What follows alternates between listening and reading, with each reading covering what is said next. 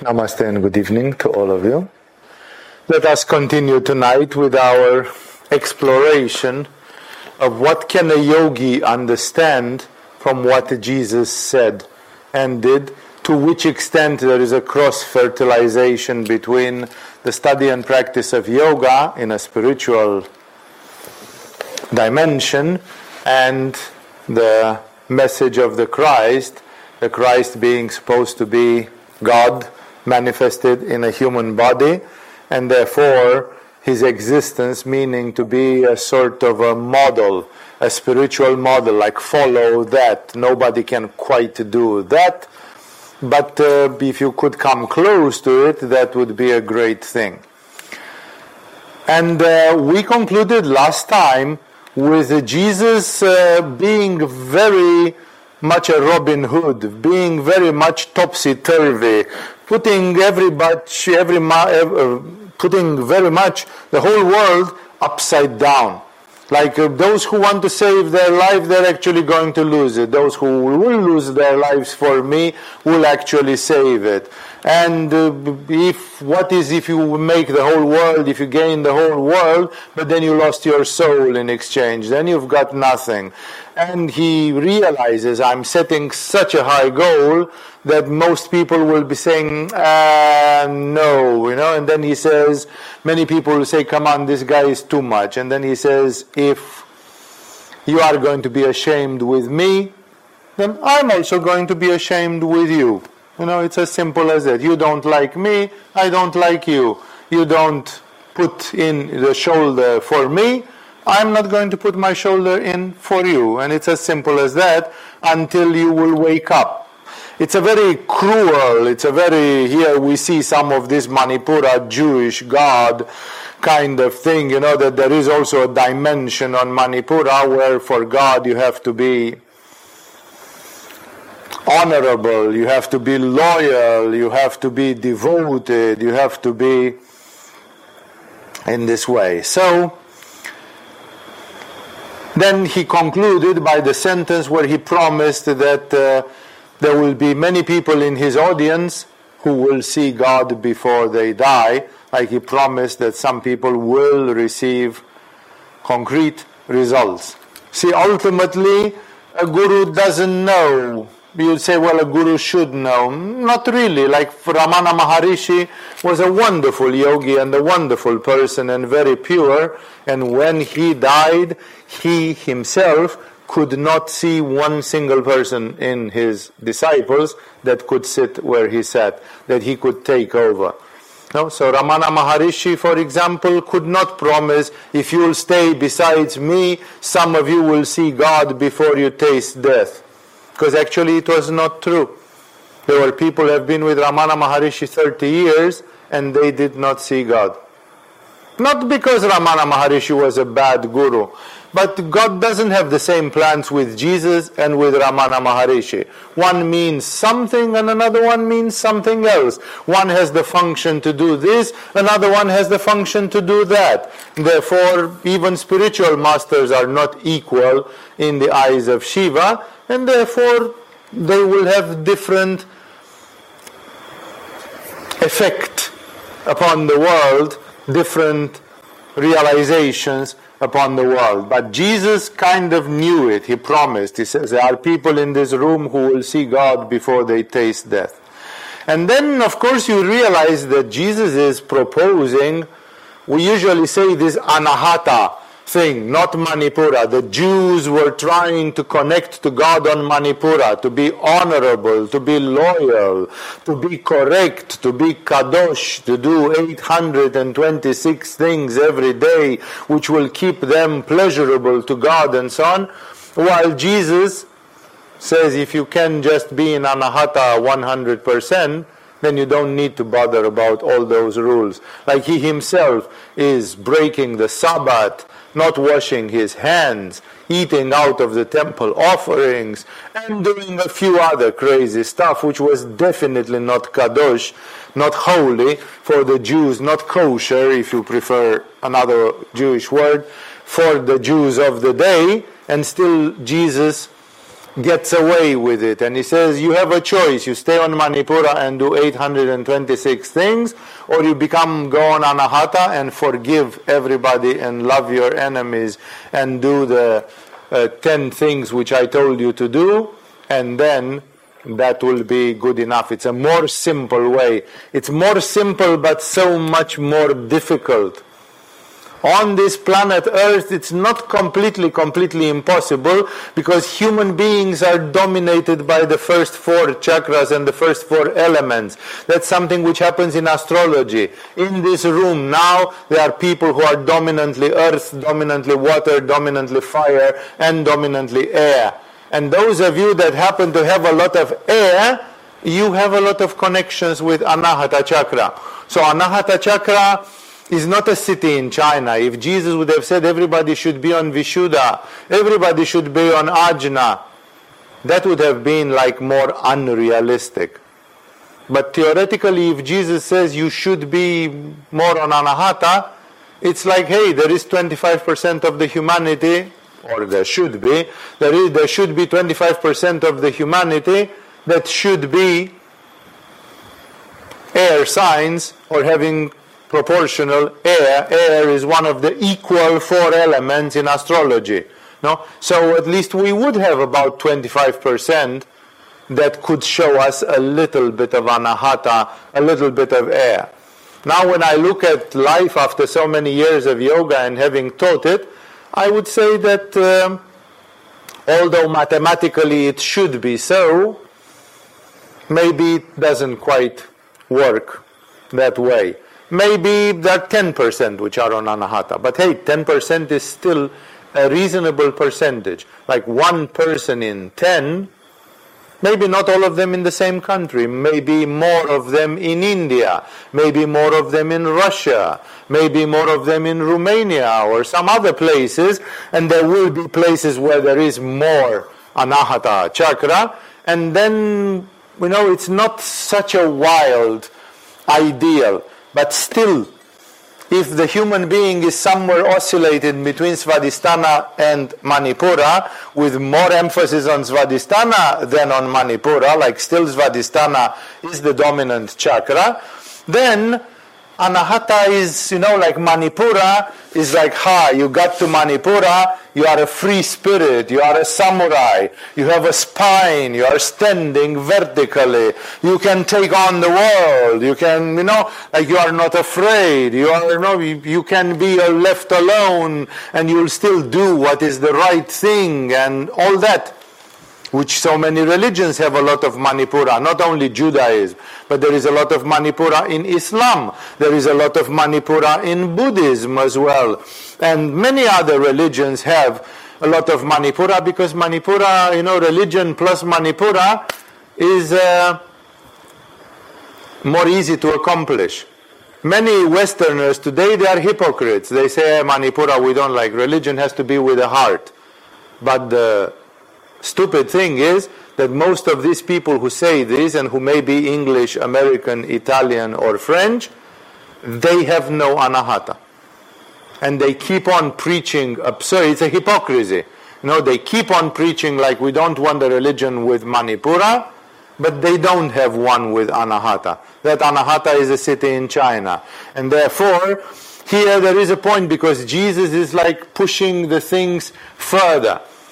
The lifestyle which Jesus suggests is almost too good to be true for the regular life. Here and there are communities and so on which may reach a little bit of that, but it's rare. It's rare. And it doesn't fit in this world. For example, United Nations 5 years ago or something, they made a statistic that people are still persecuted for their religion. Either it's ethnic, like the Kurdish people may have some persecution, and they also have a certain religion, a certain variety of Islam or Christianity or whatever they have, Yazidi or whatever other minor religions of the Middle East. But the point is that United Nations, which is a deeply atheistic organization and secular, it simply came up with the conclusion 5 years ago the religious minority or denomination which is most persecuted on this planet is Christianity. Like Christianity are gluttons for punishment. They are asking for it. They want to carry a cross on their shoulder. That's what their beloved Jesus did, and they are taught that if you are hit on one cheek, you should turn the other as well, and if somebody asks for your shirt, give him your coat as well. That's a sure recipe for, like we tried in Agama to behave nicely when all this started and, not to strike back. And it didn't matter that we looked like we were fallen to the ground. The people around still kicked us hard when we were rolling on the floor.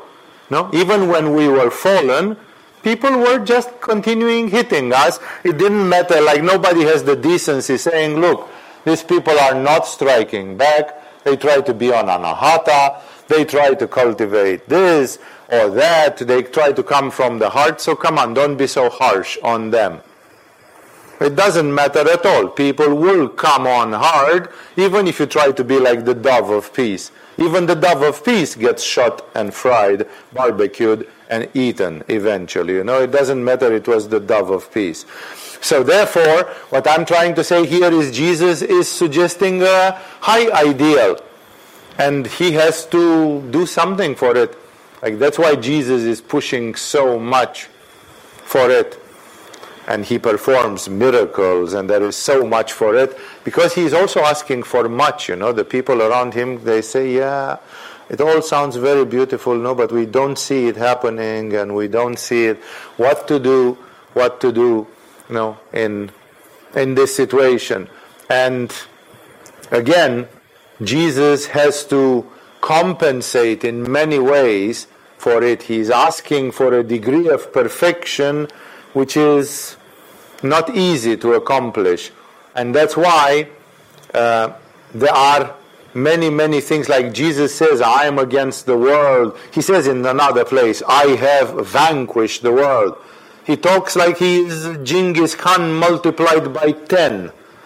He simply says, I have vanquished the world. Like everything which is in the world, shit, ego, ignorance, darkness, misery, possession, possessiveness, materialism, I have trampled on them like Genghis Khan. I am the conqueror of all the hellish things. This world has nothing which it can put against me. So he basically behaves like a Milarepa. He behaves like more than Milarepa. He basically says, my spirit is so strong, my tapasya is so strong that there is nothing in this world which can come against me. There is no temptation or anything which can compete with what I've got to offer. So he's going really hard on these things, but remember, here is precisely the point that he has a lot to compensate for, because he has to offer something which is, he's setting the standards high. There is a proverb which is quoted in your yoga courses in the first level, if I remember correctly, which says it's an Arabian proverb, which says if you want to set your path straight, attach your chariot to a star. Because only the stars are far, far, far away. And when you put your direction with a star, you don't lose your direction. If you put your direction according to the wind or according to a tree or you will wobble. But with a star you never wobble, because it's so far away that it can go, the way to that star can be only straight. So that means attach your chariot to a star, which means choose a superhuman goal. Choose something which is unattainable, but which will make you like this Don Quixote song, for those of you who know the British musical, where he says, to reach the unreachable star, to fight the unfightable battle, to defeat the invincible foe. That is my quest, Like to do something impossible, to reach the unreachable star. And Jesus is coming with the unreachable star. And therefore he simply says, I'm giving to you a goal which is almost bigger than life. And therefore, here the task, the thing which is to be done is very great. Consequently, just after this, there comes the episode in the Bible which is, for some Christian mystics, it is the most significant episode in the life of Jesus, perhaps more significant than the crucifixion. It is the one called the Transfiguration. And while we use the word of transfiguration in Tantra, gender-oriented, that every man is Shiva and every woman is Shakti, and the general meaning of the word is the same. In the case of Jesus, the transfiguration has not a gender-oriented thing. In the case of Jesus, it has the same thing. That if you look carefully at a woman, you will see the goddess that is behind the scenes. If you look carefully at Jesus, and especially if Jesus allows it, if Jesus allows to pull the curtain a little bit, then you can actually see who he truly is. Because normally, Maya is hiding it. I'm telling you, Jesus could come and just shine light and come in chariots of fire pulled by the gods and angels, and everybody would throw themselves to the ground.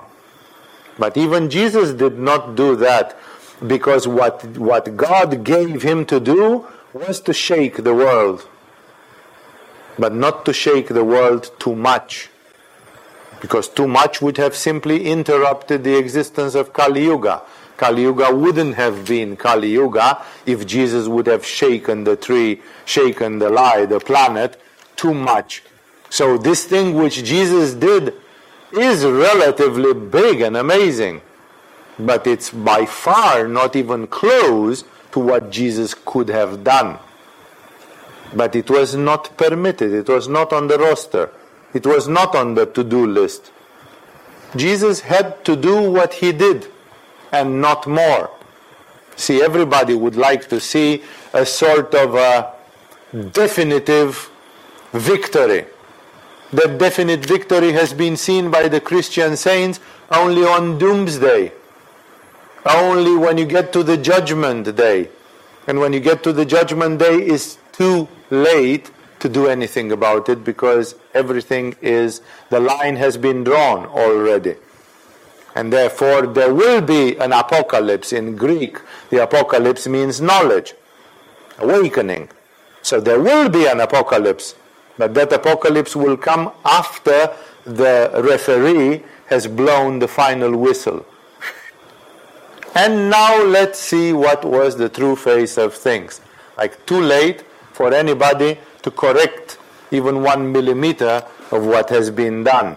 And therefore, there is a revelation. Every soul eventually sees their mistakes, their good things, sees the guardian angel, and implicitly sees God.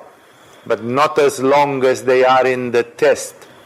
You finish a test in the university, as soon as the teacher took the papers, you can open your manual and look and say, oh, I didn't do it quite right. Then you can open the handbooks when the exam is finished, not before the end of the exam. This shows very clearly that our lives, our existence on earth, they are an exam. They are a non-stop exam, and we have to make choices, and we have to make choices in this limbo, in this twilight zone where we don't see for sure. Of course I can forgive that guy, but will it bring any benefit really if I would forgive them? Like, yeah, sure, Jesus said forgive them 70 times 7, but honestly, does anybody believe in what Jesus said? It's like, in the end, when somebody steps on your toes, it's very difficult to rise to that level. And therefore we say, yes, we love Jesus and all that, but in real life you don't see that. All the so-called Christian countries, like Sundar Singh said, I've been to the Christian lands and found no Christians, because most of them behave on Svadhisthana Manipura. The government, if somebody kills one of my people, I'm going to kill 10 of your people. It's at least a tooth for a tooth and an eye for an eye, which is a law of Manipura. not at all the law of Jesus on anahata. No? And therefore,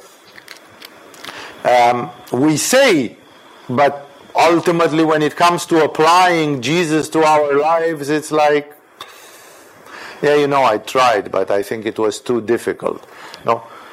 Mahatma Gandhi somehow desperately on the edge managed to keep some non-violence in India. Some, not completely, some non-violence in India for the independence of India.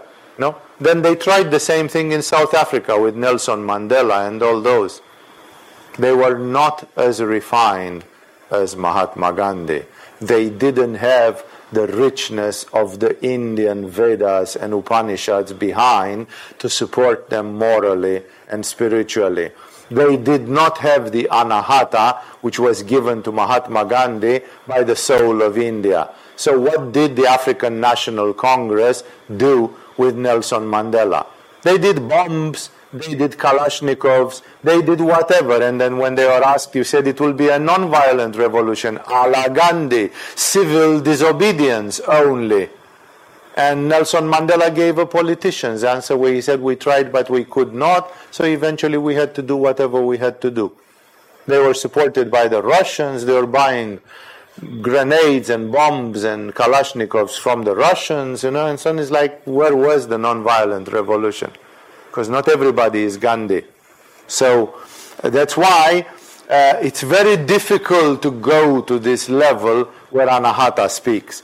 And one of the things is that Jesus, and you can take it in both ways, that Jesus needed to recharge his batteries, that Jesus needed to touch base for himself, because don't forget, Jesus was in a human body.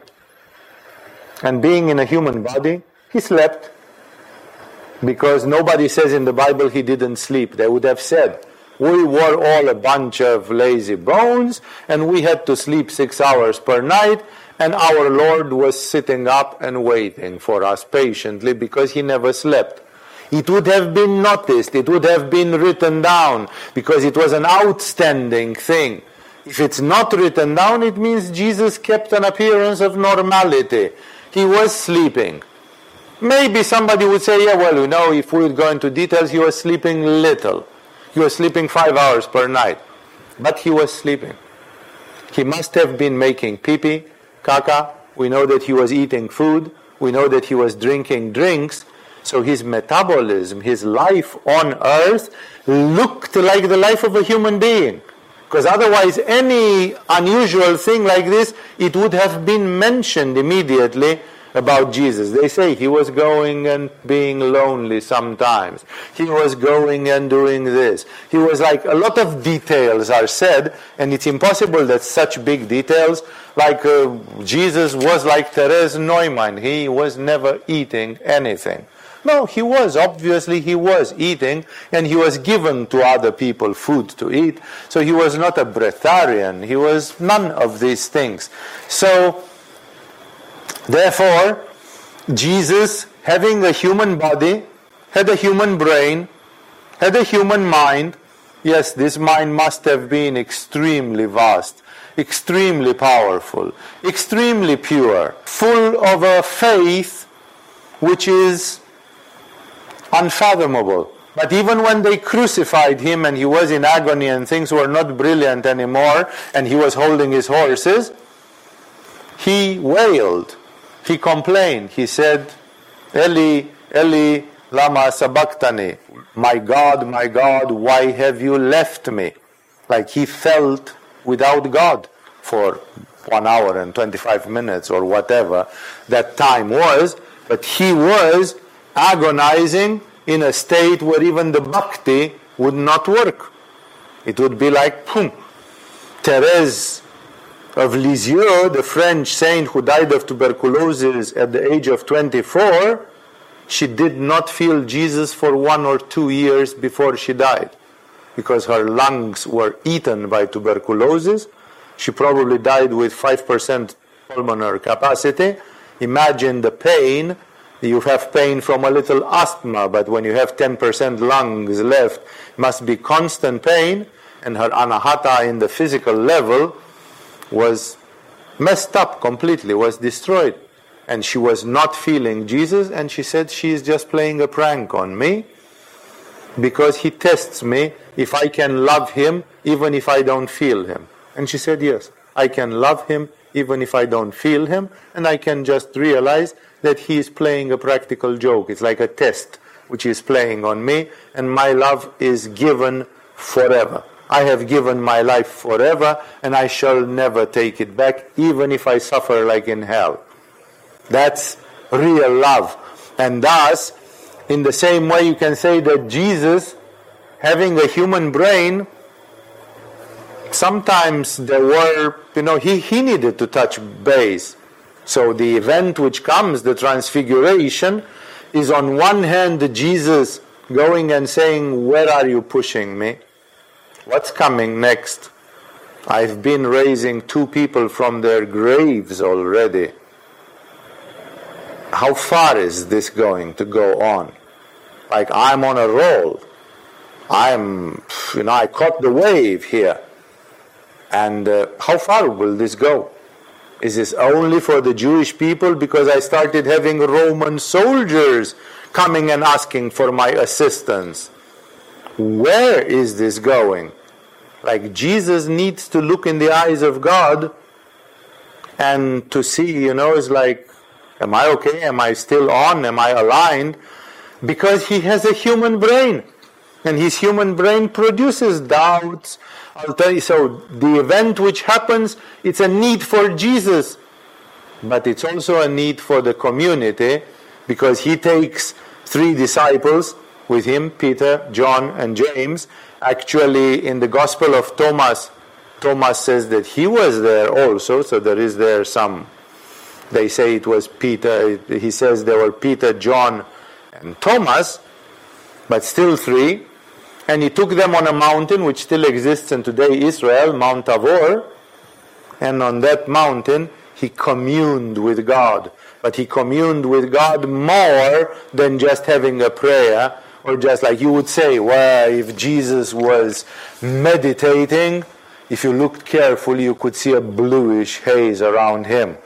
People could see bluish light around the body of Ramakrishna. When Ramakrishna had intense states of ecstasy, in the dark, he was lying down on the floor, like fainted, and his body was like E.T. His body was with some slight, very, very gentle blue light around it. Sometimes when the ecstasies were very physical and intense, he was losing blood through the pores of his skin. He was sweating blood, Ramakrishna. So maybe Jesus, when he was going really, we know that Jesus at some point he sweated blood. And maybe if somebody would look carefully, they would see a halo around his head, especially when he was deep, deep into it, full on into it. But this was still the average level for everybody, the daily life level. There was a level where Jesus could go more full on, like cranking it up to a level which the others have not seen him there. No, it's not something which he would show. So even in this situation, he didn't do it in front of the 5,000 people to whom he created bread and fish. To create bread and fish, people would have said he's like David Copperfield. He is like Sai Baba. He just has sleights of hand and all that, because when they started catching Sai Baba, that he was giving watches, wristwatches to people, but the wristwatches, they are manufactured, good ones, and they are manufactured by a factory. And when they opened them, they had serial numbers. And with a serial number, you can identify in which month and day that wristwatch was done. And they asked Sai Baba, how comes that you materialize wristwatches which have serial numbers which come from a factory in Japan or in Switzerland?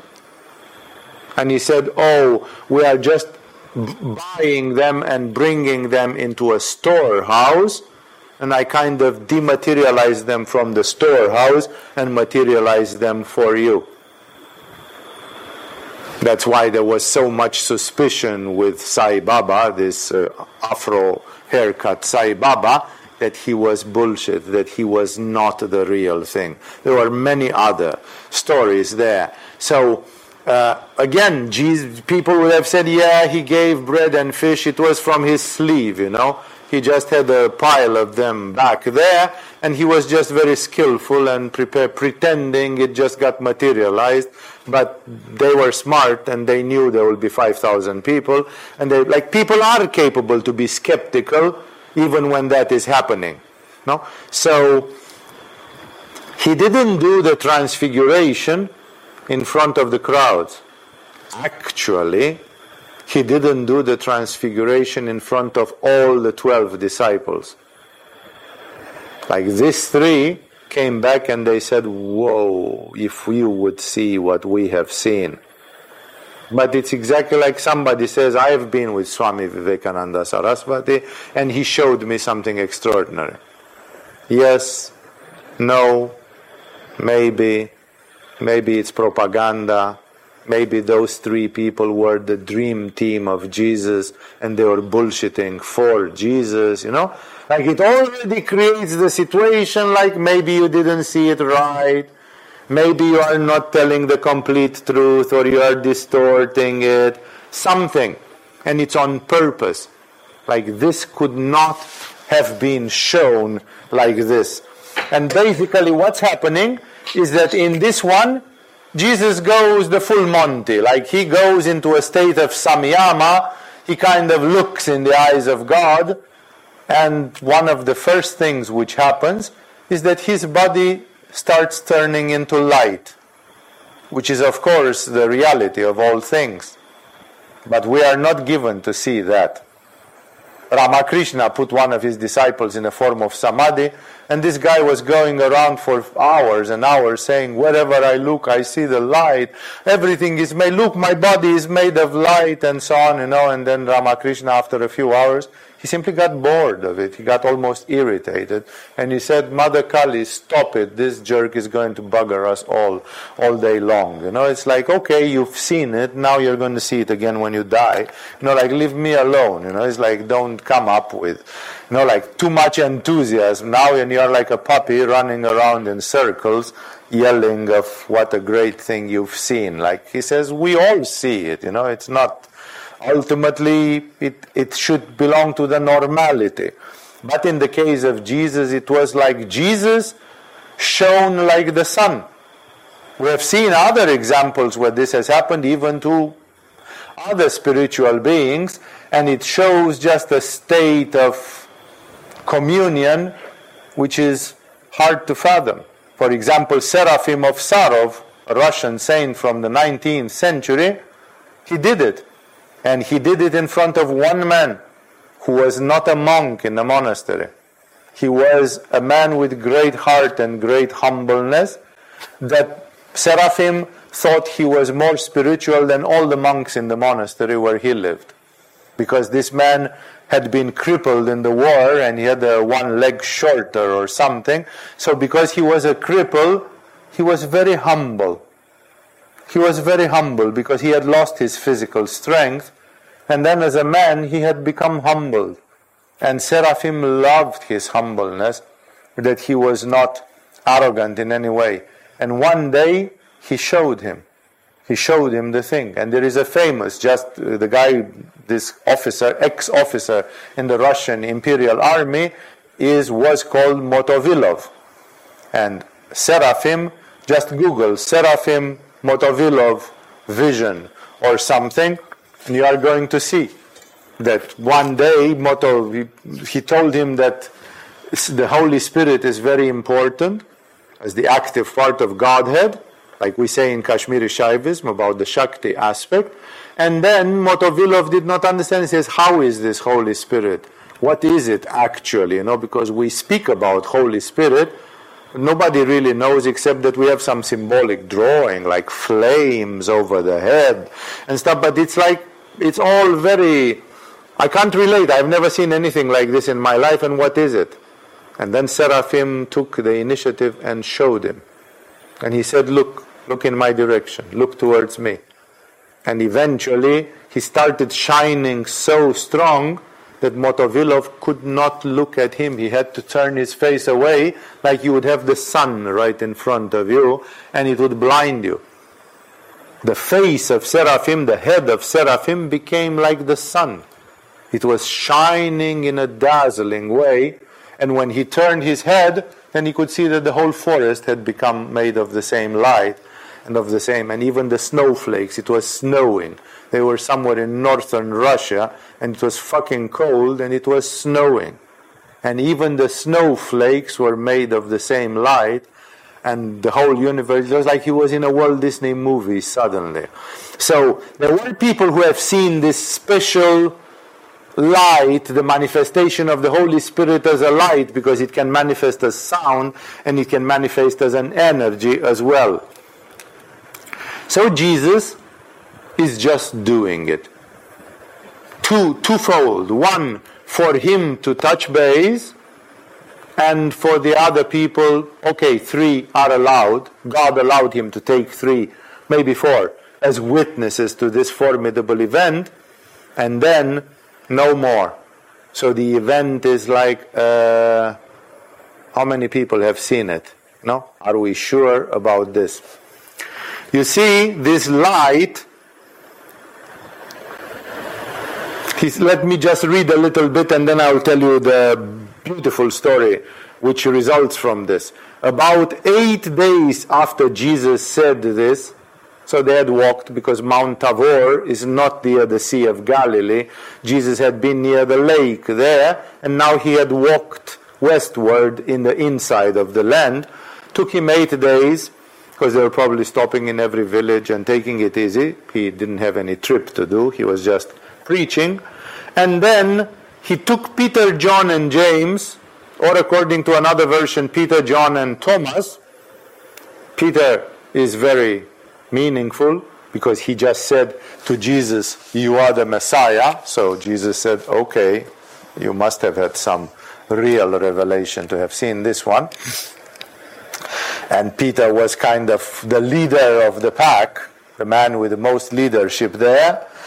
John is called in many, like in the Gospel of John, he is called the disciple that Jesus loved.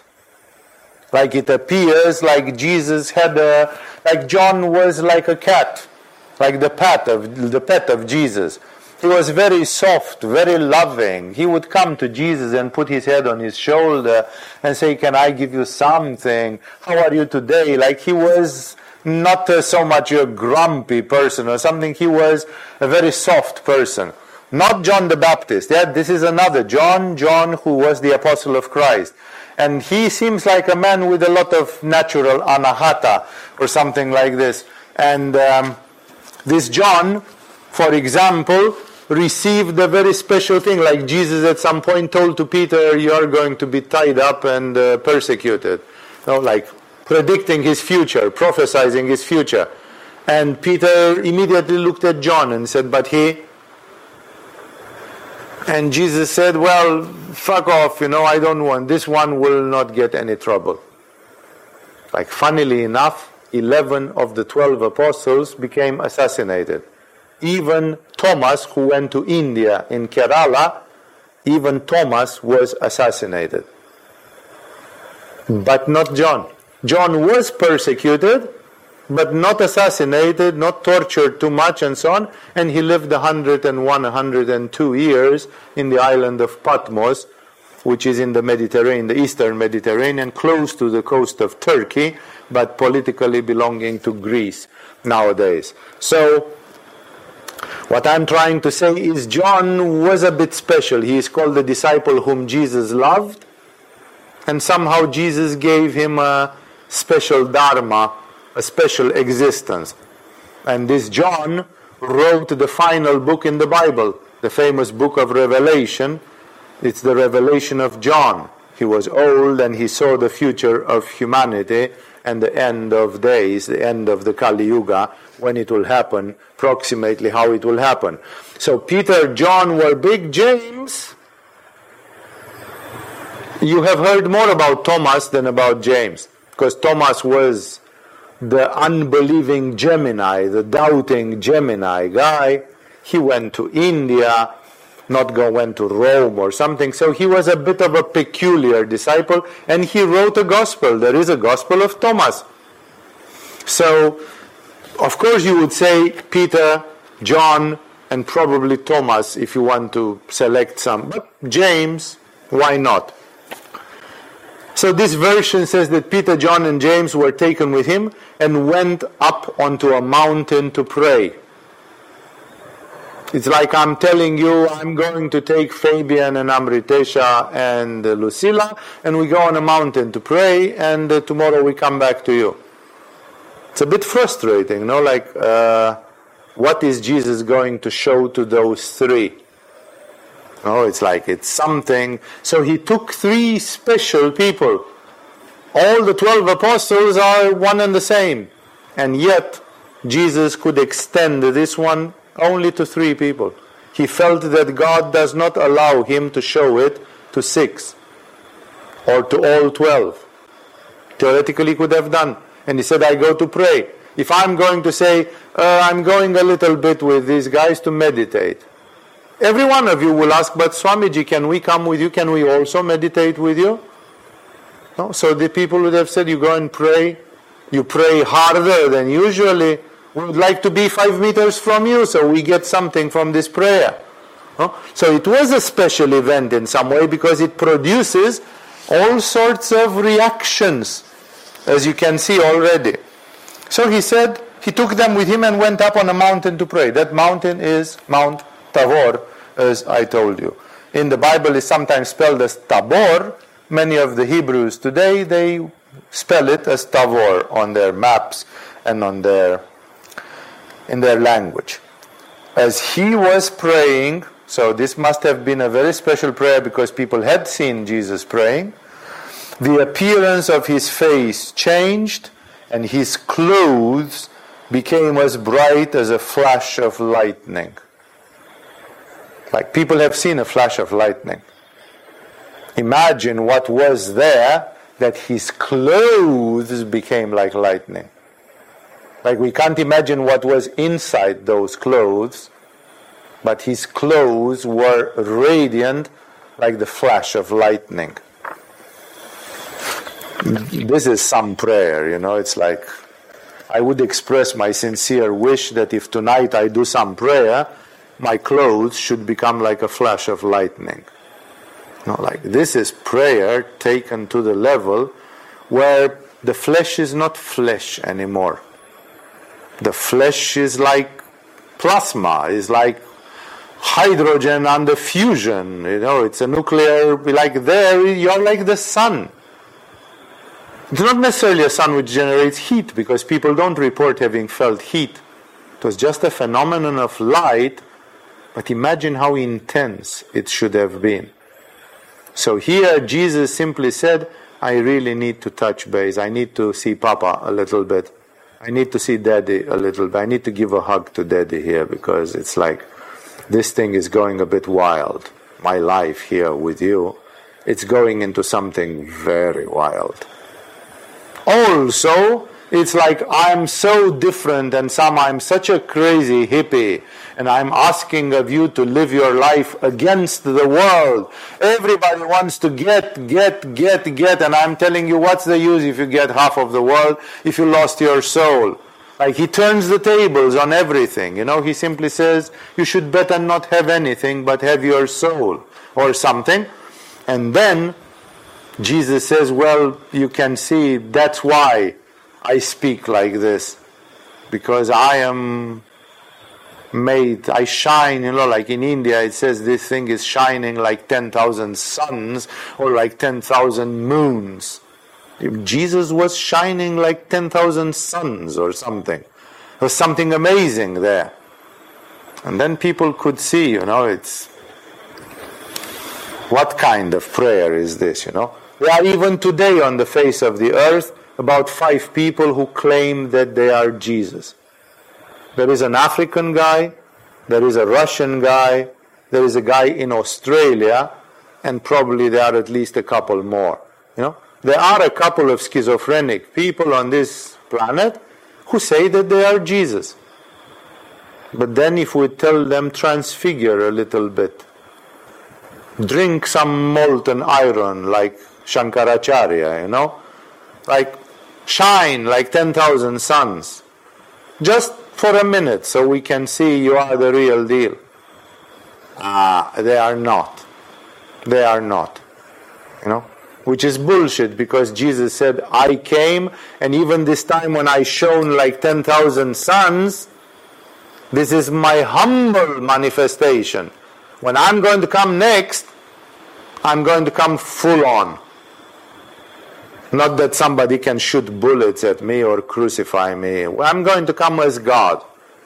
And then I'm going to directly shine like 10,000 sunshines, and so on. So it's like, this is his modest life.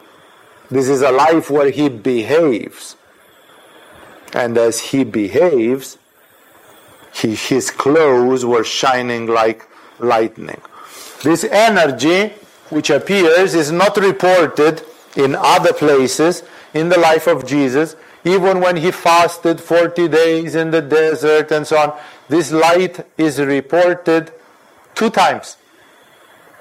One of them is this, and you would be happy to know that in the Orthodox Church, I don't remember in the Catholic Church if it's the same day or not, but this day is celebrated on the 6th of August, which means very soon. The 6th of August in Orthodox Christianity is the day of the Transfiguration. And everybody knows it because this is a very important thing. And then just to anticipate, the second time when this happened, it happened when Jesus was resurrected. When God came back and sent the angel, and then there was this light, and there was this imprint on this cloth, on the Turin shroud, and then Jesus was alive, breathing again. There were 2 times that this light showed up in the life of Jesus. One was in the night of his resurrection, and one was on the 6th of August. We don't know if it was 6th of August in his time. That's how it's celebrated in one of the Christian churches of this planet. And that's the 2 times when people have seen it. And in Christianity, Jesus is like a link for you to see God. Like you can't see God, but there are people who saw Jesus. And they drew him, and they painted him, and they spoke about him. So for 2,000 years we have a tradition about Jesus. Those who see Jesus, by transitivity, they see God. Like in the famous logical sentence which says, the friend of my friend is my friend. If you manage to be one with Jesus, Jesus is one with God. So being one with Jesus makes you one with God, one with God. And therefore, Jesus is used like a model, like a sort of a symbol, like an interlink. And this is the time when Jesus shows fully his divinity, on the day of the Transfiguration and on the day of resurrection. That's why, funnily enough, the Christianity split according to these 2. The Catholic monks and nuns, they worship the crucifixion and the resurrection. That's why, for example, when you see a cross of the Catholics, it always has a Jesus on it. It's very anatomical. If you are going to see Russian crosses or Greek crosses, they don't have any body of Christ on it, because it has to be more symbolic. It has to be more abstract. So it's a part of the Catholic mysticism that you have to focus on the pain of the crucifixion and resurrection to catch that light. So you catch God.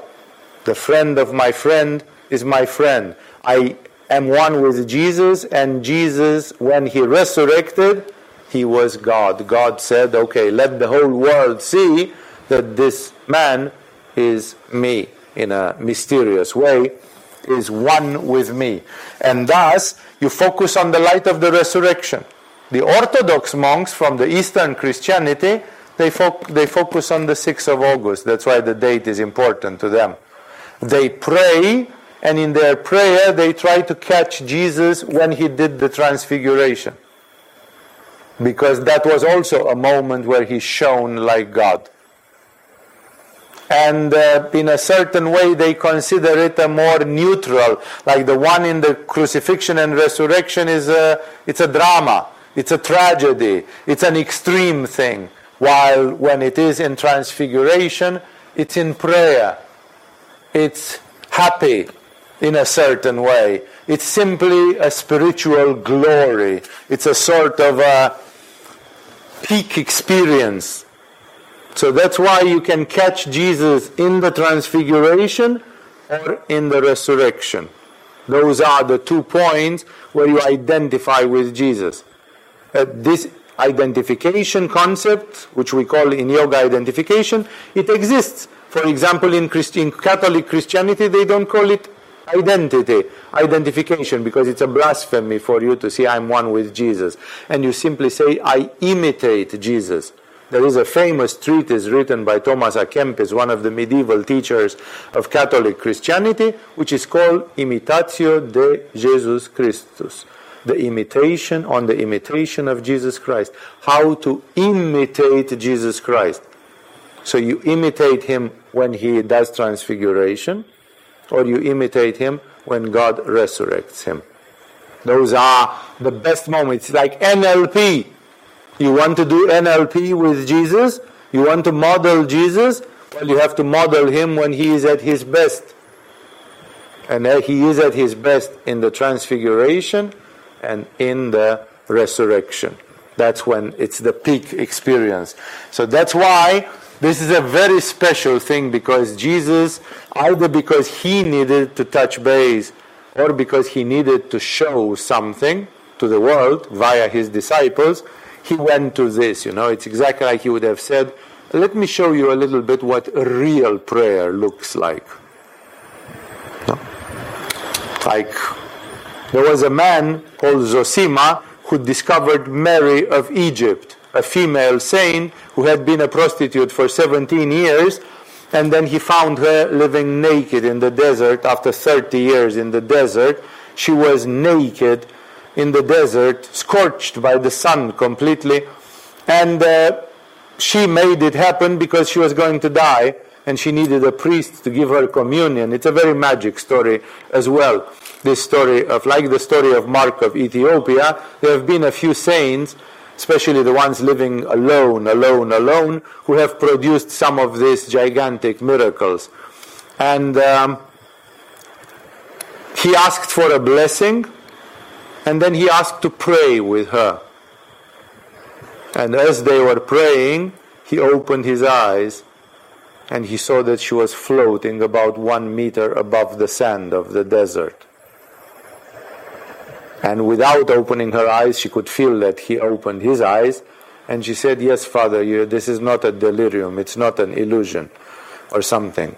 This is how real prayer is done. This is what Mary of Egypt says. Like when you do real prayer, you float in the air. Your anahata is so open that you become like a bird and you fly in the air. You belong to the air element completely. So Jesus here is showing them something bigger than levitation. He just becomes the light. He just shows them, pushes it. Like more than this, he can just dematerialize or explode like an atomic bomb or something, but it would not serve any purpose. 2 men, Moses and Elijah, these are old prophets. Remember, they are men. They are 2 men, very special men, very dear to God, very evolved, very empowered men, but still 2 men. 2 men, Moses and Elijah, like 2 very special men, appeared in glorious splendor talking to Jesus. They appeared in glorious splendor, which means they were also shining. I don't know how many of you have seen, they're trying to do a bit of a geeky thing out of this in the Star Wars. In the last Star Wars of the first 6 episodes, the Return of the Jedi, I think it was called, or something, when finally Darth Vader becomes a good guy and kills the Emperor or whatever. In the end, they are all three dead. Yoda, Darth Vader, and Ben, Obi-Wan Kenobi, and they appear shining. They all of them shine. They semi-materialize as appearances of light. That gives you an idea of what is said about Moses and Elijah. Moses and Elijah appear, but not just as simple flesh and blood. They appear shining also. That's why it says here that they appeared in glorious splendor, like also as made of light. You could see that that was something supernal, supernatural. Talking with Jesus. Sure, Jesus, when he is praying, he is visited by very select company. No, like if you would pray and Moses and Elijah would come to your prayer, you would be in a very good place. Like you could say it's a very good sign, this one. So they spoke about his departure, which he was about to bring to fulfillment at Jerusalem. So these people were talking to Jesus, were confirming to Jesus, no, you are not going schizo, this is really what's going to happen, like we see it. Because remember, a human mind can say, is it really like, am I going nuts? Am I asked to be crucified and then wait patiently for 3 days?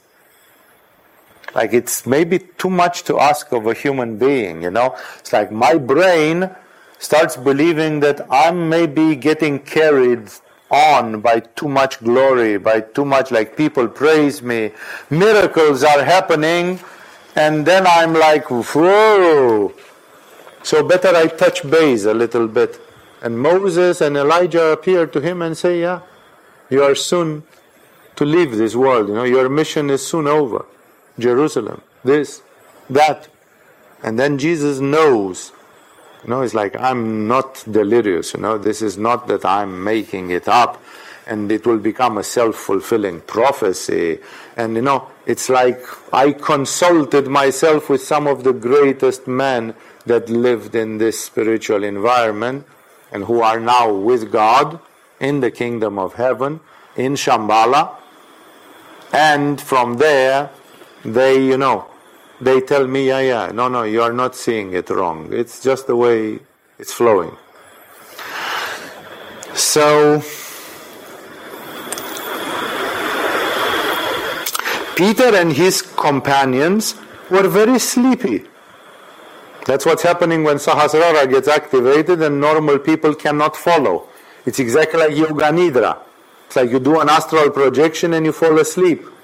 You lose continuity. What was happening with Jesus and this, although it was happening in front of them, it was like too much for their brains to carry.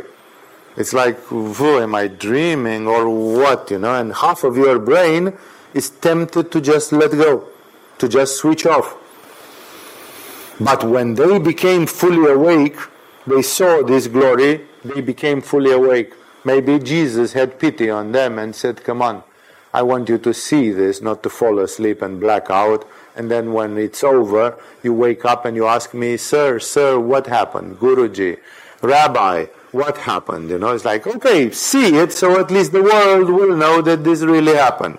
So when they saw it, they saw this glory and the two men standing with him. As the men were leaving Jesus, Peter said to him, Master, it is good for us to be here. Let's put up 3 shelters, one for you, one for Moses, and one for Elijah. And the Bible mentions it very clearly, so you know what it is. He says he did not know what he was saying. Like he went delirious, it is too much for a human brain to take it.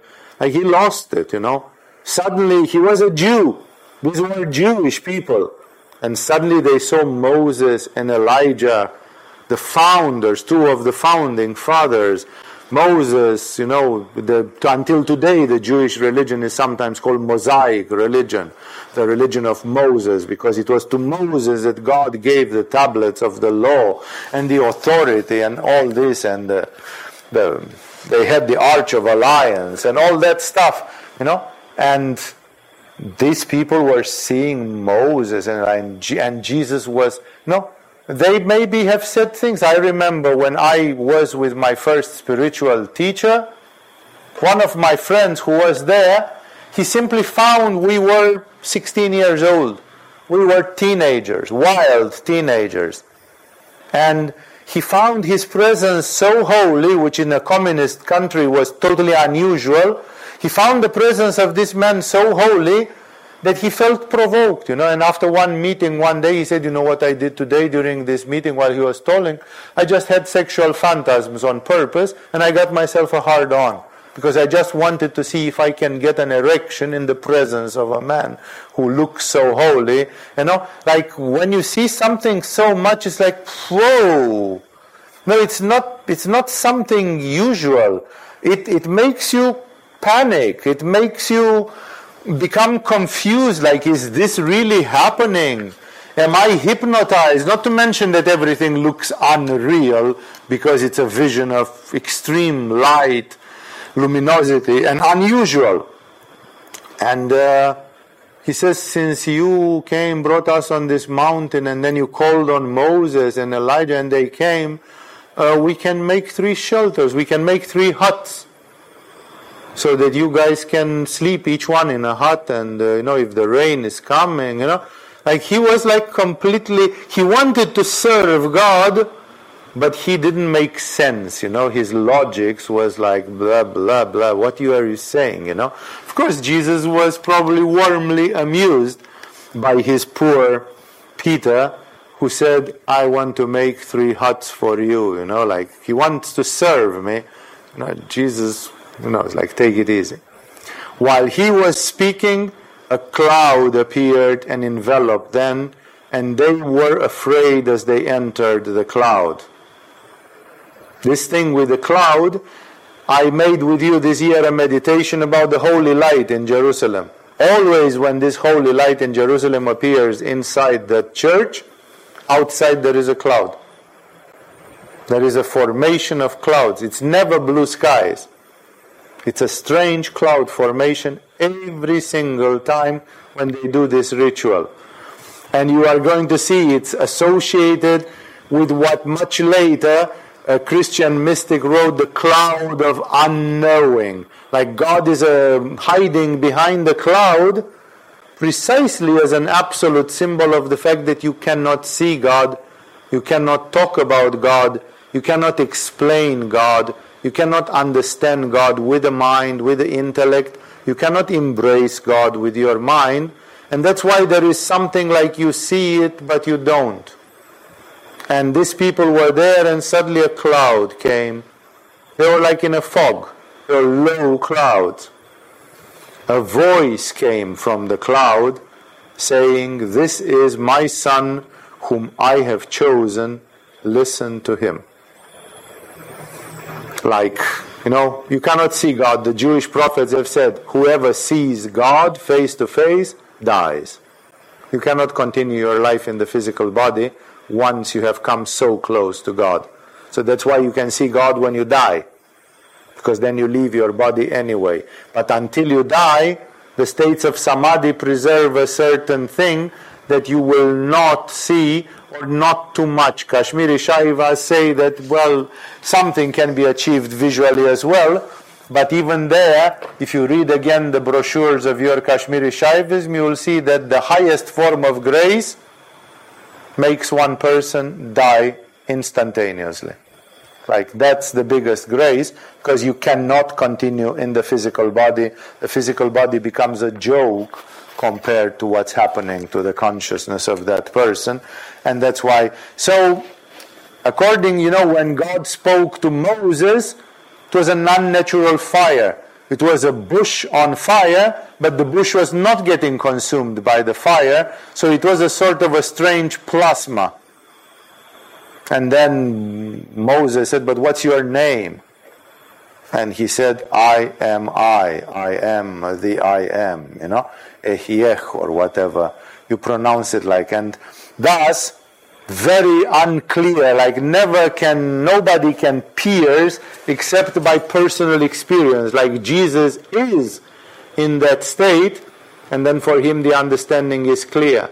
But Peter and John, they look at it, they are not into it, and first of all they lose their mind, like their mind becomes like, maybe we should build 3 huts for you. It's like, you are not even making any sense, it's like it's nonsense what you are saying now.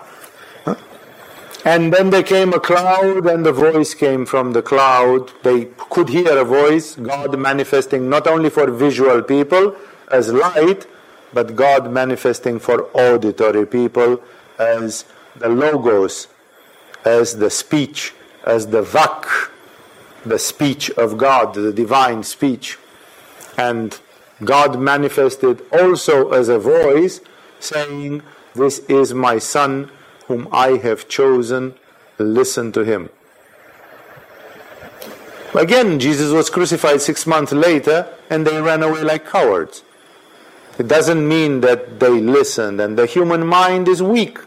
We can see miracles over miracles, and then we are just getting... Even Peter, who was a fanatic later and so on, when push came to shove, when the things went really bitter, for a few hours or days, he was scared shitless. And then he came back to his senses and said, come on, what kind of disciples are we? It's like we are pathetic, There were zealots and other patriots, other Jewish patriots, who died more bravely than the disciples of Jesus, who were running around like frightened dogs. Like there were patriotic people who showed more balls than the disciples of Jesus. So it's like he came back to him, but see, they heard it. Again, you can say it's a hallucination, sure, but nevertheless, light is a hallucination, sound is a hallucination, everything is. When the voice had spoken, they found that Jesus was alone. So as this came, and then there was no more Moses, there was no more Elijah. The disciples kept this to themselves and told no one at that time what they had seen. So it's like, appears that they told this story after the resurrection of Christ. Like generally before, between this time and the crucifixion of Christ, they were told to keep it secret. So they haven't said it to the others. The Gospel of Thomas, which was not edited by the church, so you cannot suspect it that one was altered by some zealots of the Christian church in the 4th century. The Gospel of Thomas, which is originally written in Aramaic, and it is from the 1st century from Thomas, says that after this, Jesus took Thomas aside, maybe because he was a Gemini and he was the smartest of the team or whatever, it doesn't matter, just as a teaser, and told him some things. And now there were 3 people who saw Jesus talking additionally to Thomas, and they were like jealous or at least curious, and they said, what did he tell you? And Thomas gives a very weird answer in which he says, if I would tell you what this man told me, you would take stones and stone us to death, because what I will tell you will be a blasphemy, which in the Jewish religion is punishable by instant stoning to death. And then he said, fire would come out of those stones and burn you, because actually you are the ones who would do a blasphemy, because you don't understand.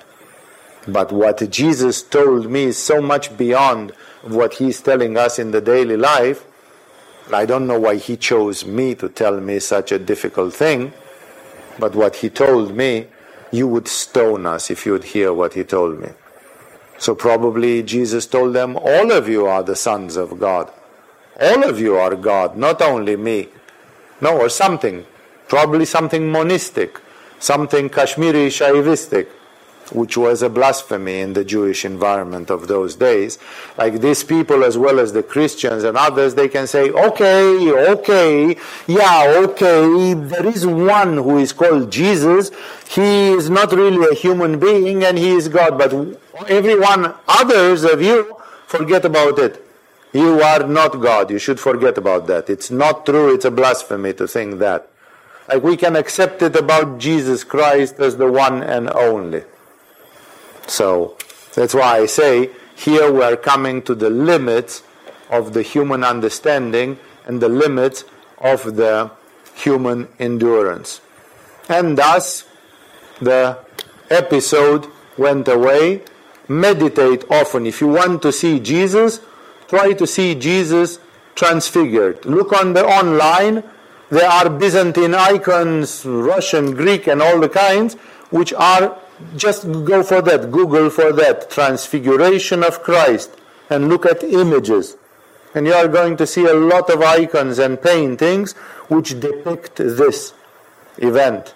It is very much depicted because even the great icon painters and the others, they were trying to see Jesus, feel Jesus during Transfiguration.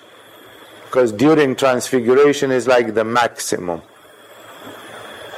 So this is a very spectacular event which creates one of the bases for Samyama.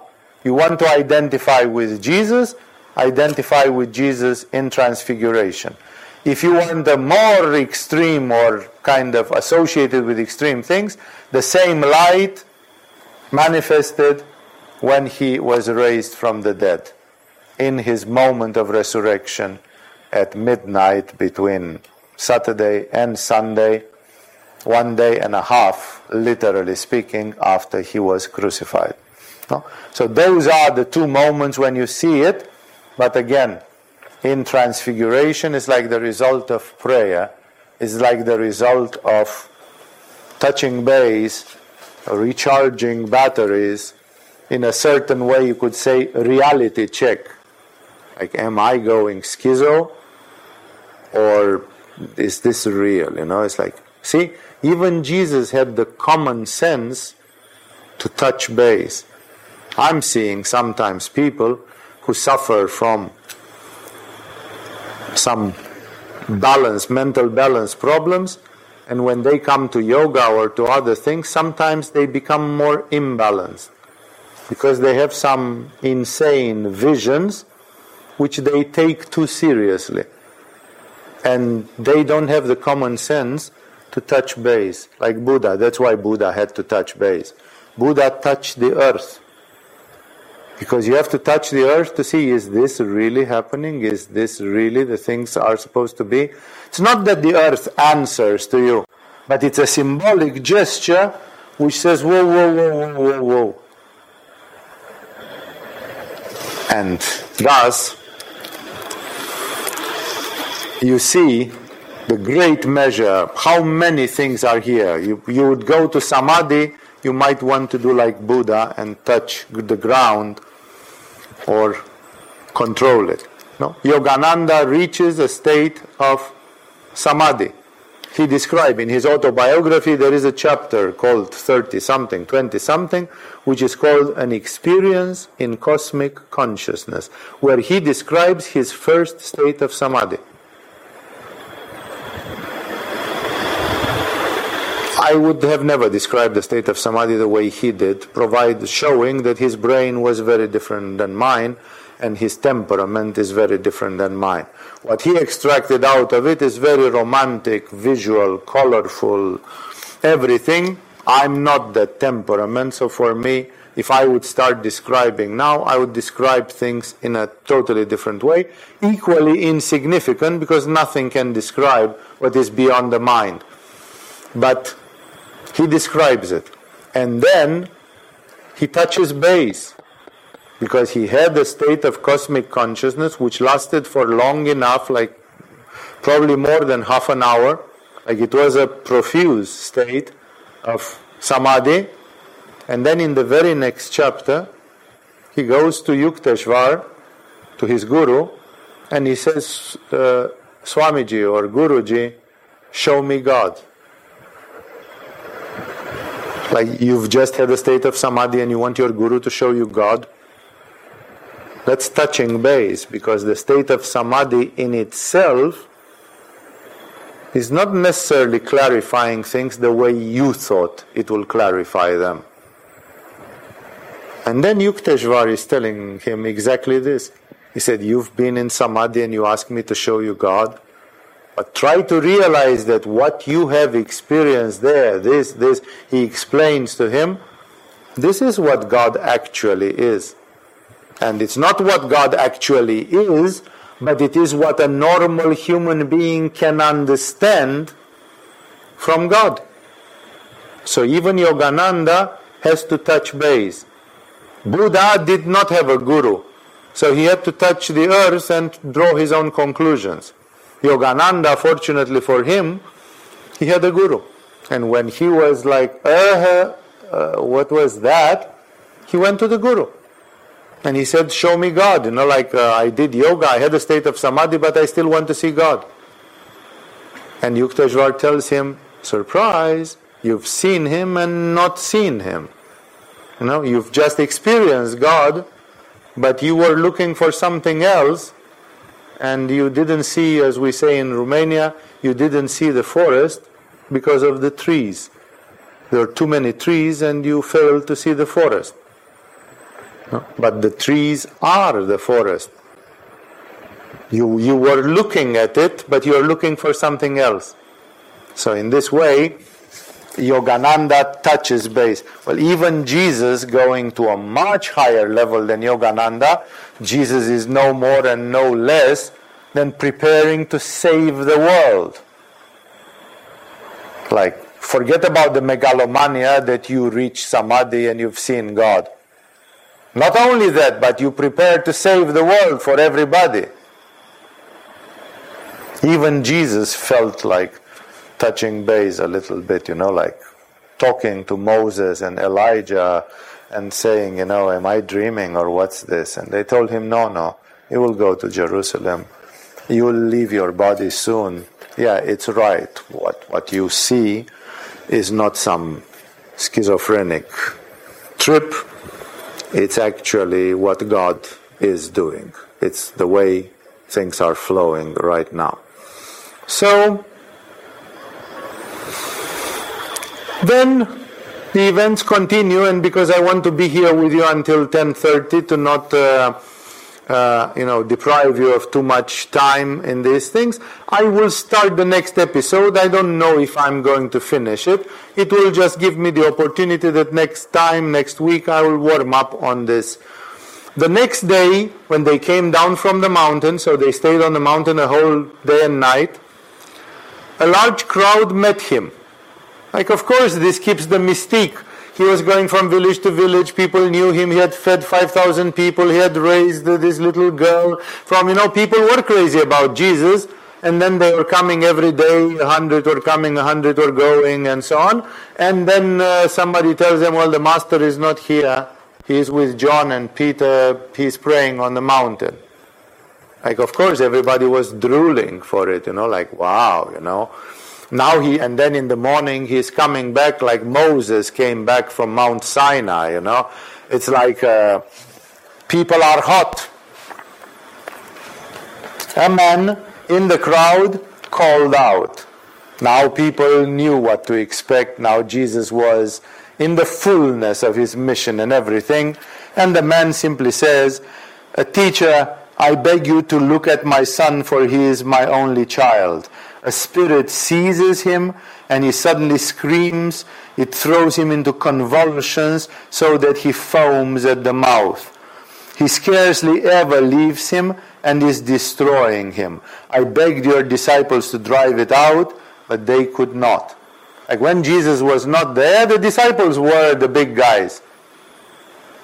But in this situation it was so bad, they could not. This description sounds very close to epilepsy.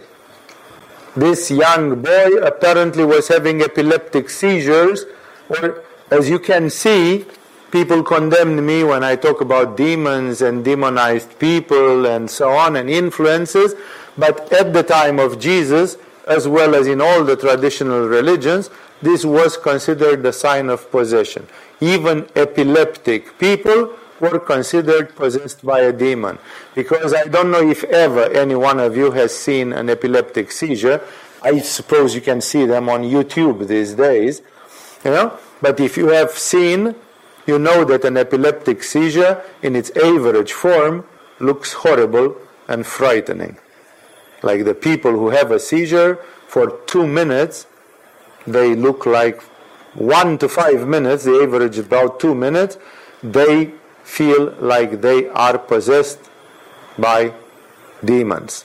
They look terrible. They foam at the mouth. They have movements and actions in the body which look completely dark, scary. Like the resonance of what that body gives is a very unpleasant resonance. There is no epileptic seizure which is sweet and sympathetic. None. No? And thus, here we are talking about a very intense possession. This boy apparently had often seizures because his father said it scarcely ever leaves him and is destroying him. So these epileptic things must have happened often, probably once a day, 2 times per day, something which is very much. The average epileptic person has a seizure every 1 week, every 10 days, maybe once a month, but it can be very often, and then your brain system is very stretched.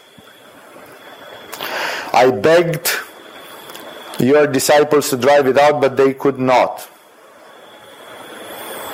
At which Jesus, coming from the transfiguration, like he comes from a peak experience which is unique in his life, except on resurrection, we see it again.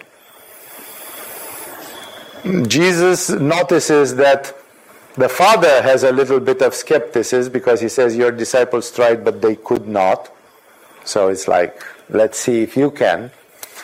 There is a trigger there. And also at the disciples, because he knows that the fact that the disciples could not do it, it's because they still have doubts, they still have reservations about it. And then Jesus speaks quite harsh. He says, "Oh, unbelieving and perverse generation." Believe me, if the Jews at the time of Jesus were an unbelieving and perverse generation, then the world in 2019 is way, way below that. Because generally these people were very religious. And what's happening today, it's way below that level. So imagine how stupefied would be Jesus about what's happening today compared with that time, which was a relatively puritanical time. He says, "Oh, unbelieving and perverse generation." He says generation. Like, you are not like in the time of Moses. You are not in those days. Kali Yuga was not so old, and people were a bit more fresh. But now you've become, and he calls them unbelieving, like lack of faith, and perverse. Perverse. Manipura, perversity in the Jewish environment. Perhaps today, if Jesus would come to the New York Village, he would also call them perverse, but it's Svadhisthana perversity, not so much Manipura perversity. "Oh, unbelieving and perverse generation," Jesus replied, "how long shall I stay with you and put up with you?" Which you see very clearly that he knows he's going to go away. He knows he has a limited mission. He knows that his mission is to make people not be unbelieving and perverse, correcting them. And he would say, "I have raised 2-3 people from the grave. I have stopped storms and walked on water. I have given sight to the blind and this. I have removed demons by the scores. And if I'm going away for 24 hours, my disciples cannot even eliminate an epileptic demon. Like he says, what will happen if I'm going away for good? Like what will this world become? He can see it. He is very, very aware about these things. And he says, how long shall I stay with you? Like, how many people have I tried to raise from the dead? I have to raise from the dead one every 3 days, or what should I do? So you guys should have faith. How often? How many? What should I do? Because you guys forget a week later and you've all forgotten. And then I have to start from scratch. So he says, I want to leave a religion. I want to leave a fact that people believe in my message and they do it.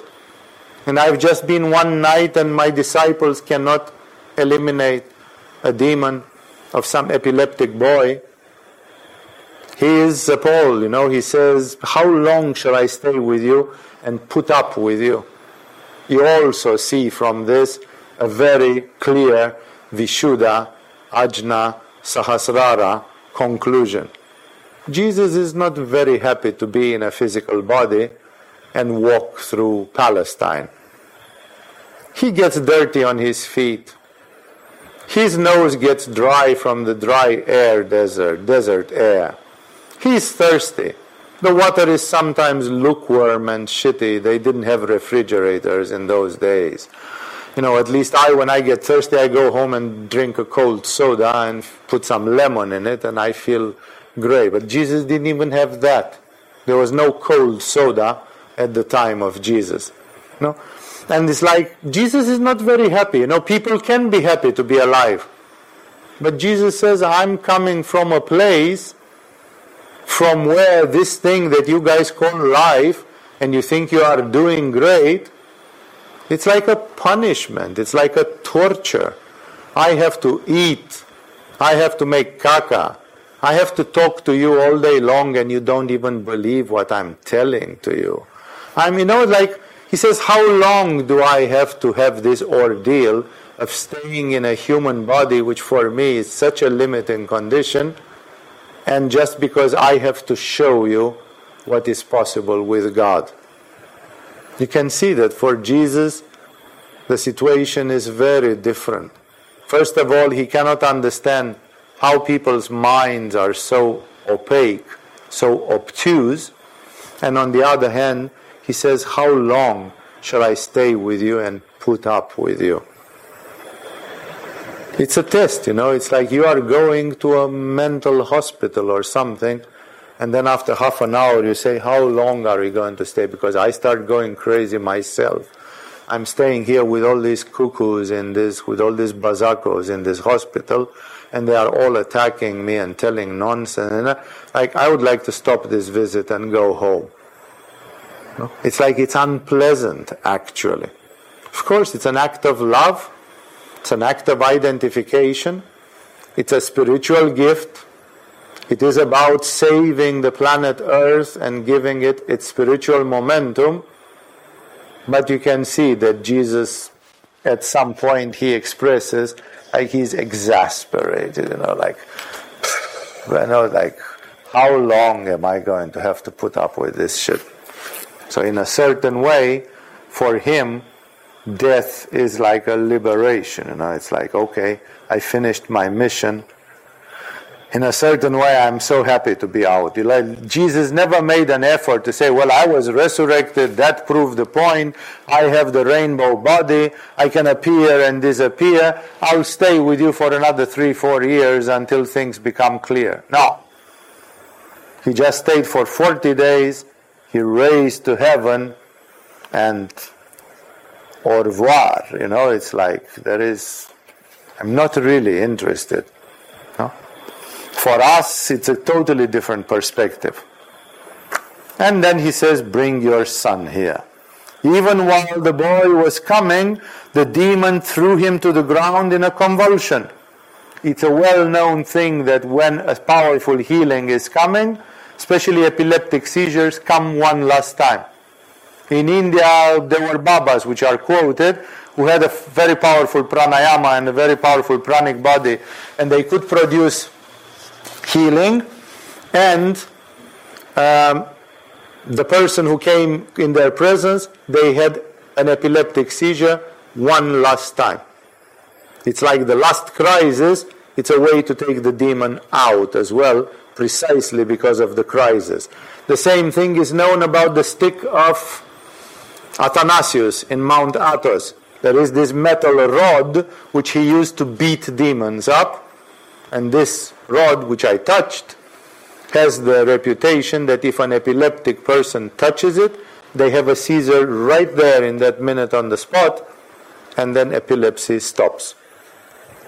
So it's completely conversant with what we have seen that is happening concerning with this type of crisis, peak experience healing. So as he came, as they brought the boy already started having an epileptic seizure. But Jesus rebuked the evil spirit, healed the boy, and gave him back to his father. That's his policy. Now, Jesus, what did he do? He rebuked the evil spirit. He rebuked. He did the same with the pigs before, and those of you who remember, he rebuked. I can say Jesus didn't love the demons like Shiva, everything is one.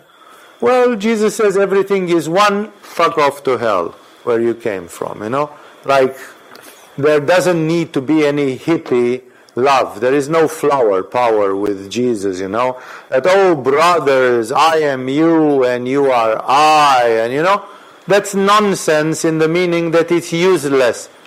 The epileptic boy and his father, they are looking for a clear-cut separation. And Jesus produces that clear-cut separation, but how does he do it? He rebuked the evil spirit. Rebuked. There are prayers in Christianity inherited from Jesus, especially from Saint Basil the Great. If you read 3 minutes of that prayer, you get goosebumps. It's like you go to hell. It's so terrible. It's so aggressive. It says,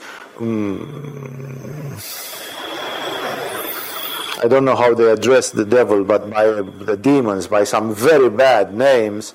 They call them some very bad names, and they say, oh, stinky one, or something. I scold you by the power of the one who walked on the sea and stopped the storm. Like they scold the demons. They rebuke them, They simply said, it's wrong that you came here. Fuck off. Shoo. Go away, like there is no friendly, oh dear friend, demon, maybe you would like to go 3 steps to the left and give us some peace. No, they just go with a big hammer. They come with a big hammer, although you can say that Jesus is the universal love and the Son of God.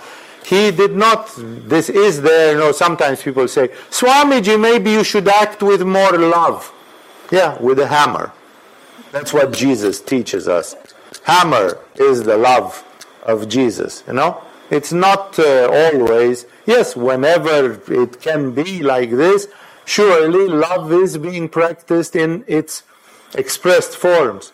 But here, it's the lesser evil. It's the life of this boy, or a demon came from hell who is having fun with the body of this boy. And then among the two evils, the better alternative is that the boy should become healthy and be given back to the society and maybe even become a spiritual practitioner and pray to God. And therefore Jesus says, demon, what are you doing here? Shoo! Fuck off! You don't belong here. You are wrong. But you don't love me? Yeah, I love you. Back to hell. Back to hell.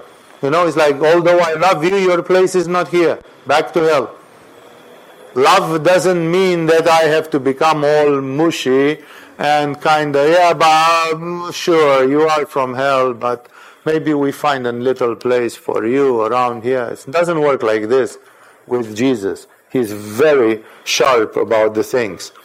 He rebuked the evil spirit, healed the boy, and gave him back to his father. And they were all amazed at the greatness of God. Beautiful. They were not amazed at the power of Jesus. They were amazed at the greatness of God.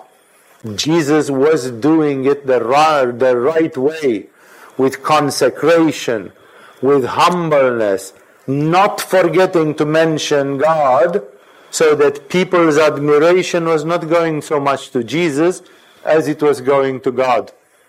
Jesus was making himself like an instrument of the divine presence, which is very beautiful. It shows the correct spirit of Karma Yoga.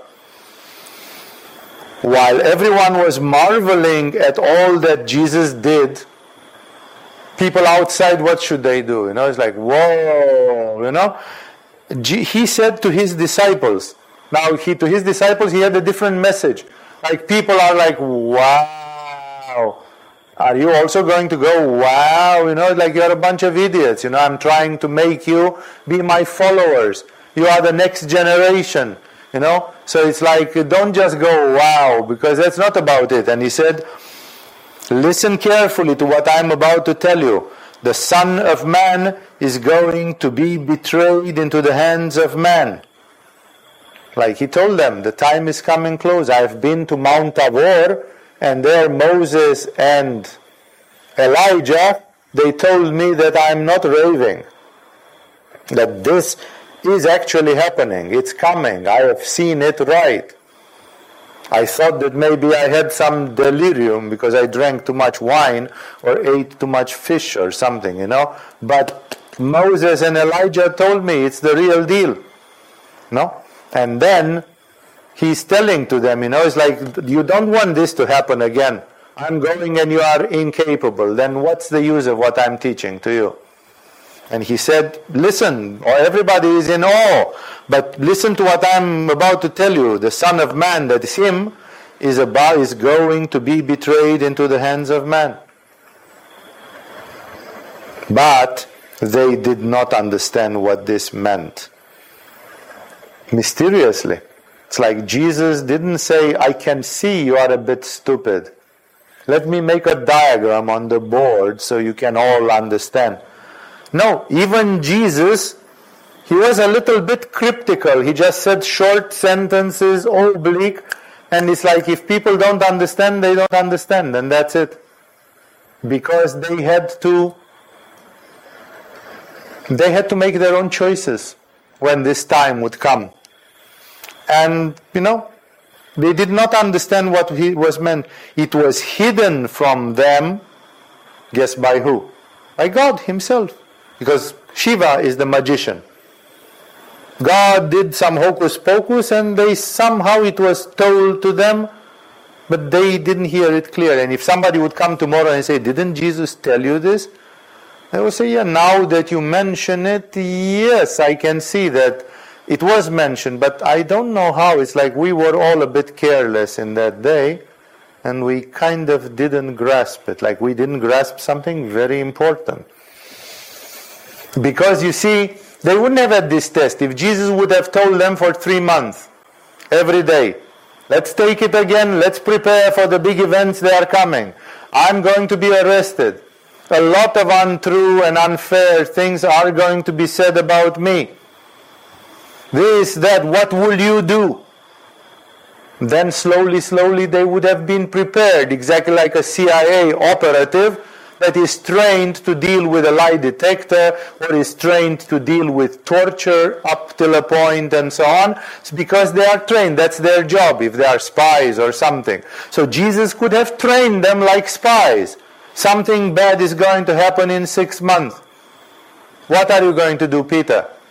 No, and if Peter would have been prepared, he would have been much more manipuristic and prepared for the things. But you can see that when this thing happened, it's like he was not prepared at all. It took him almost by surprise, although Jesus told them. So Jesus told it to them in a way where they didn't really pay attention.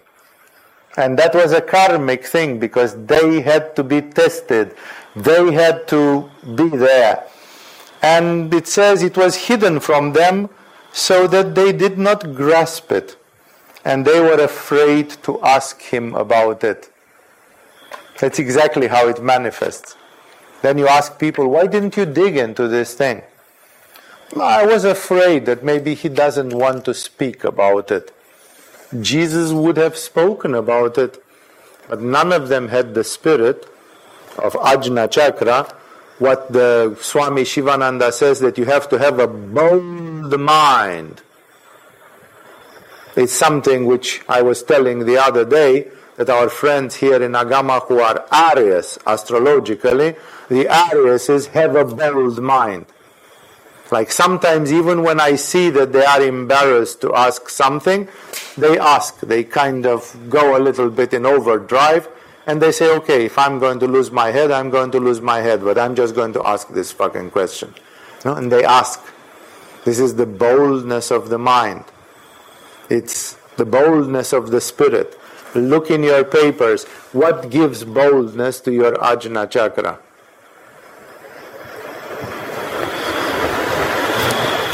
I really want an answer, if any one of you has an answer. Do you remember one thing in your yoga practice that makes your mind bold? Because it's written exactly like this in your papers.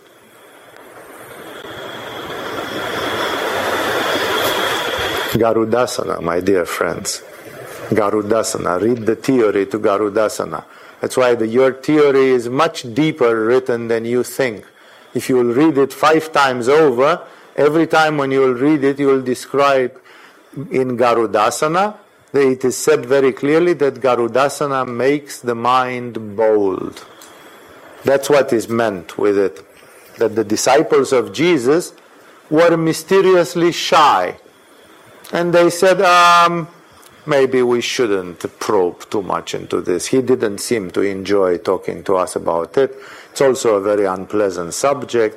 Maybe he got it wrong and it will never happen, so let's not dwell on this. Huh? Exactly like sometimes you talk about things, about demons. And people don't ask, Swamiji, can you see any demons in me? No, like nobody ever in 30 years of teaching yoga has asked me if I can see one demon in them, in their lives, in their behavior. Nobody dares. Because maybe some people are afraid that I will say yes, and then they will have to do tapas for 6 months to take it out. To do trataka 3 hours every day to take it out, or something. So then people, but the demon also says, I better don't ask about this. I'm afraid to ask this question. And other questions. There are many, tantra, sexual tantra. How do you do this? How do you do that? How do you do is like, Swamiji is famous that he hypnotizes women and rapes them. How do you do that, Swamiji? Is that possible? If a man wants to get a woman to sleep with him, in whichever conditions, can he do something about it? Nobody has asked me this question, but all the guys would like to have that power a little bit, just in case. Just in case you encounter a bit too much resistance, to be able to apply a bit of extra pressure would not be the discreet, legal, not punishable by the law. Some telepathic little thing, or nobody asks, but it's on everybody's mind. Women don't ask, Swamiji, if men can do this, how can women make it not happen? Like there are a million questions which I don't get, and which would be questions coming from a bold mind. To have a bold mind. Like Star Trek, right? To boldly go where no man has gone before. Has your mind boldly gone where no man has gone before? No. Milarepa's mind has. Shankaracharya's mind, Abhinavagupta's mind has. So, for that, you need Brahmacharya to have ojas, and you need to have a bold mind. You need to have a solar Ajna Chakra, so you can control a little bit your mind and ask the relevant questions. There are so many relevant questions which break a lot of seals. And therefore, you can see it with Jesus. Jesus is intimating to them, you can't even take out demons. I'm not going to be for long with you. I'm going to be betrayed. They are going to say, they could have said, who will betray you? Do you know who will betray you? Yes. Will you tell us? No. But I'm going to ask you tomorrow morning again. Please, please, please, if you love me, can you tell me who will betray you? Like, I can try any form of emotional blackmail to make Jesus tell me the secret. And then I'm going to Judas, and I'm giving him 3 fists in the face, and he said, I heard a little bird told me that you are the one who is going to betray Jesus. I'm going to cut your balls if you do that. I'm going to beat the shit out of you every day, Let's break the patterns. Let's break the limitations. Let's break the hypnosis. Let's break the karma. All this story of Jesus is like a fatal story, which is a self-fulfilling prophecy. It goes on, and nobody stops it. Nobody stops it. It just goes and happens as it was supposed to happen. No? Look at the events which happened with Agama in the last 1 year, and you will see it's like a fatality. It's like some things have gone from one step to the other, from coincidence to coincidence. And I can give you other examples, because if you say I'm talking about Agama. I had a friend who was caught by the police in Thailand for overstaying his visa for 12 hours. And he spent in prison more than a month. I have been to Bangkok and stayed in hotels just trying to be there. I have hired 3 different lawyers from 3 different organizations. If I would tell you that story, it's not appropriate for this satsang, but if I would tell you that story, that 1 month story, it's like a story of endless negative coincidences. It's negative coincidence over negative coincidence over negative coincidence over. If I would write it, you would think that it's a joke. You'd think that it's some trumped up Hollywood movie, that such a thing does not exist in real life. Major 4, 5, 6 coincidences in a line, which made that a thing which was nothing resulted in a 1 month of prison done for nothing. That's karma. That's how karma works. That's why in the case of Jesus, where it was a planetary karma, things were really, really big. And the question is the boldness of the spirit. This solar aspect of Ajna Chakra is the only one that can defeat the karma.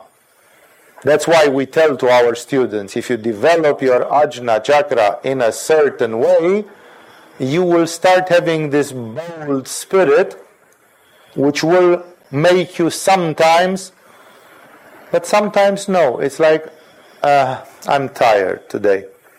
No? And you postpone 24 hours.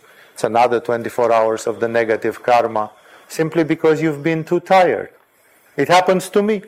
I have postponed important things just because I felt that sometimes squashed, tired to a level where I felt that somebody was grinding my bones, crushing them and grinding them in the mattress of the bed. No? Because there are forces which try to keep you down.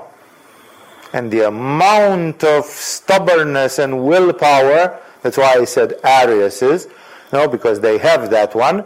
The amount of stubbornness and willpower that you have to get is almost heroic. It's almost like you are half dead and you stand up and go to battle or something. It's like nothing can stop you. That kind of ajna is required to bend some things in terms of karma or in terms of the mission of Christ. So it's interesting to read this and to say that they did not understand, it was hidden from them, they did not grasp it, and last cherry on top of the cake, they were afraid to ask him about it. Why? Jesus didn't tell, whoever asks me about it, I shall send them to hell. I'm really getting pissed off when you're asking me about this. No.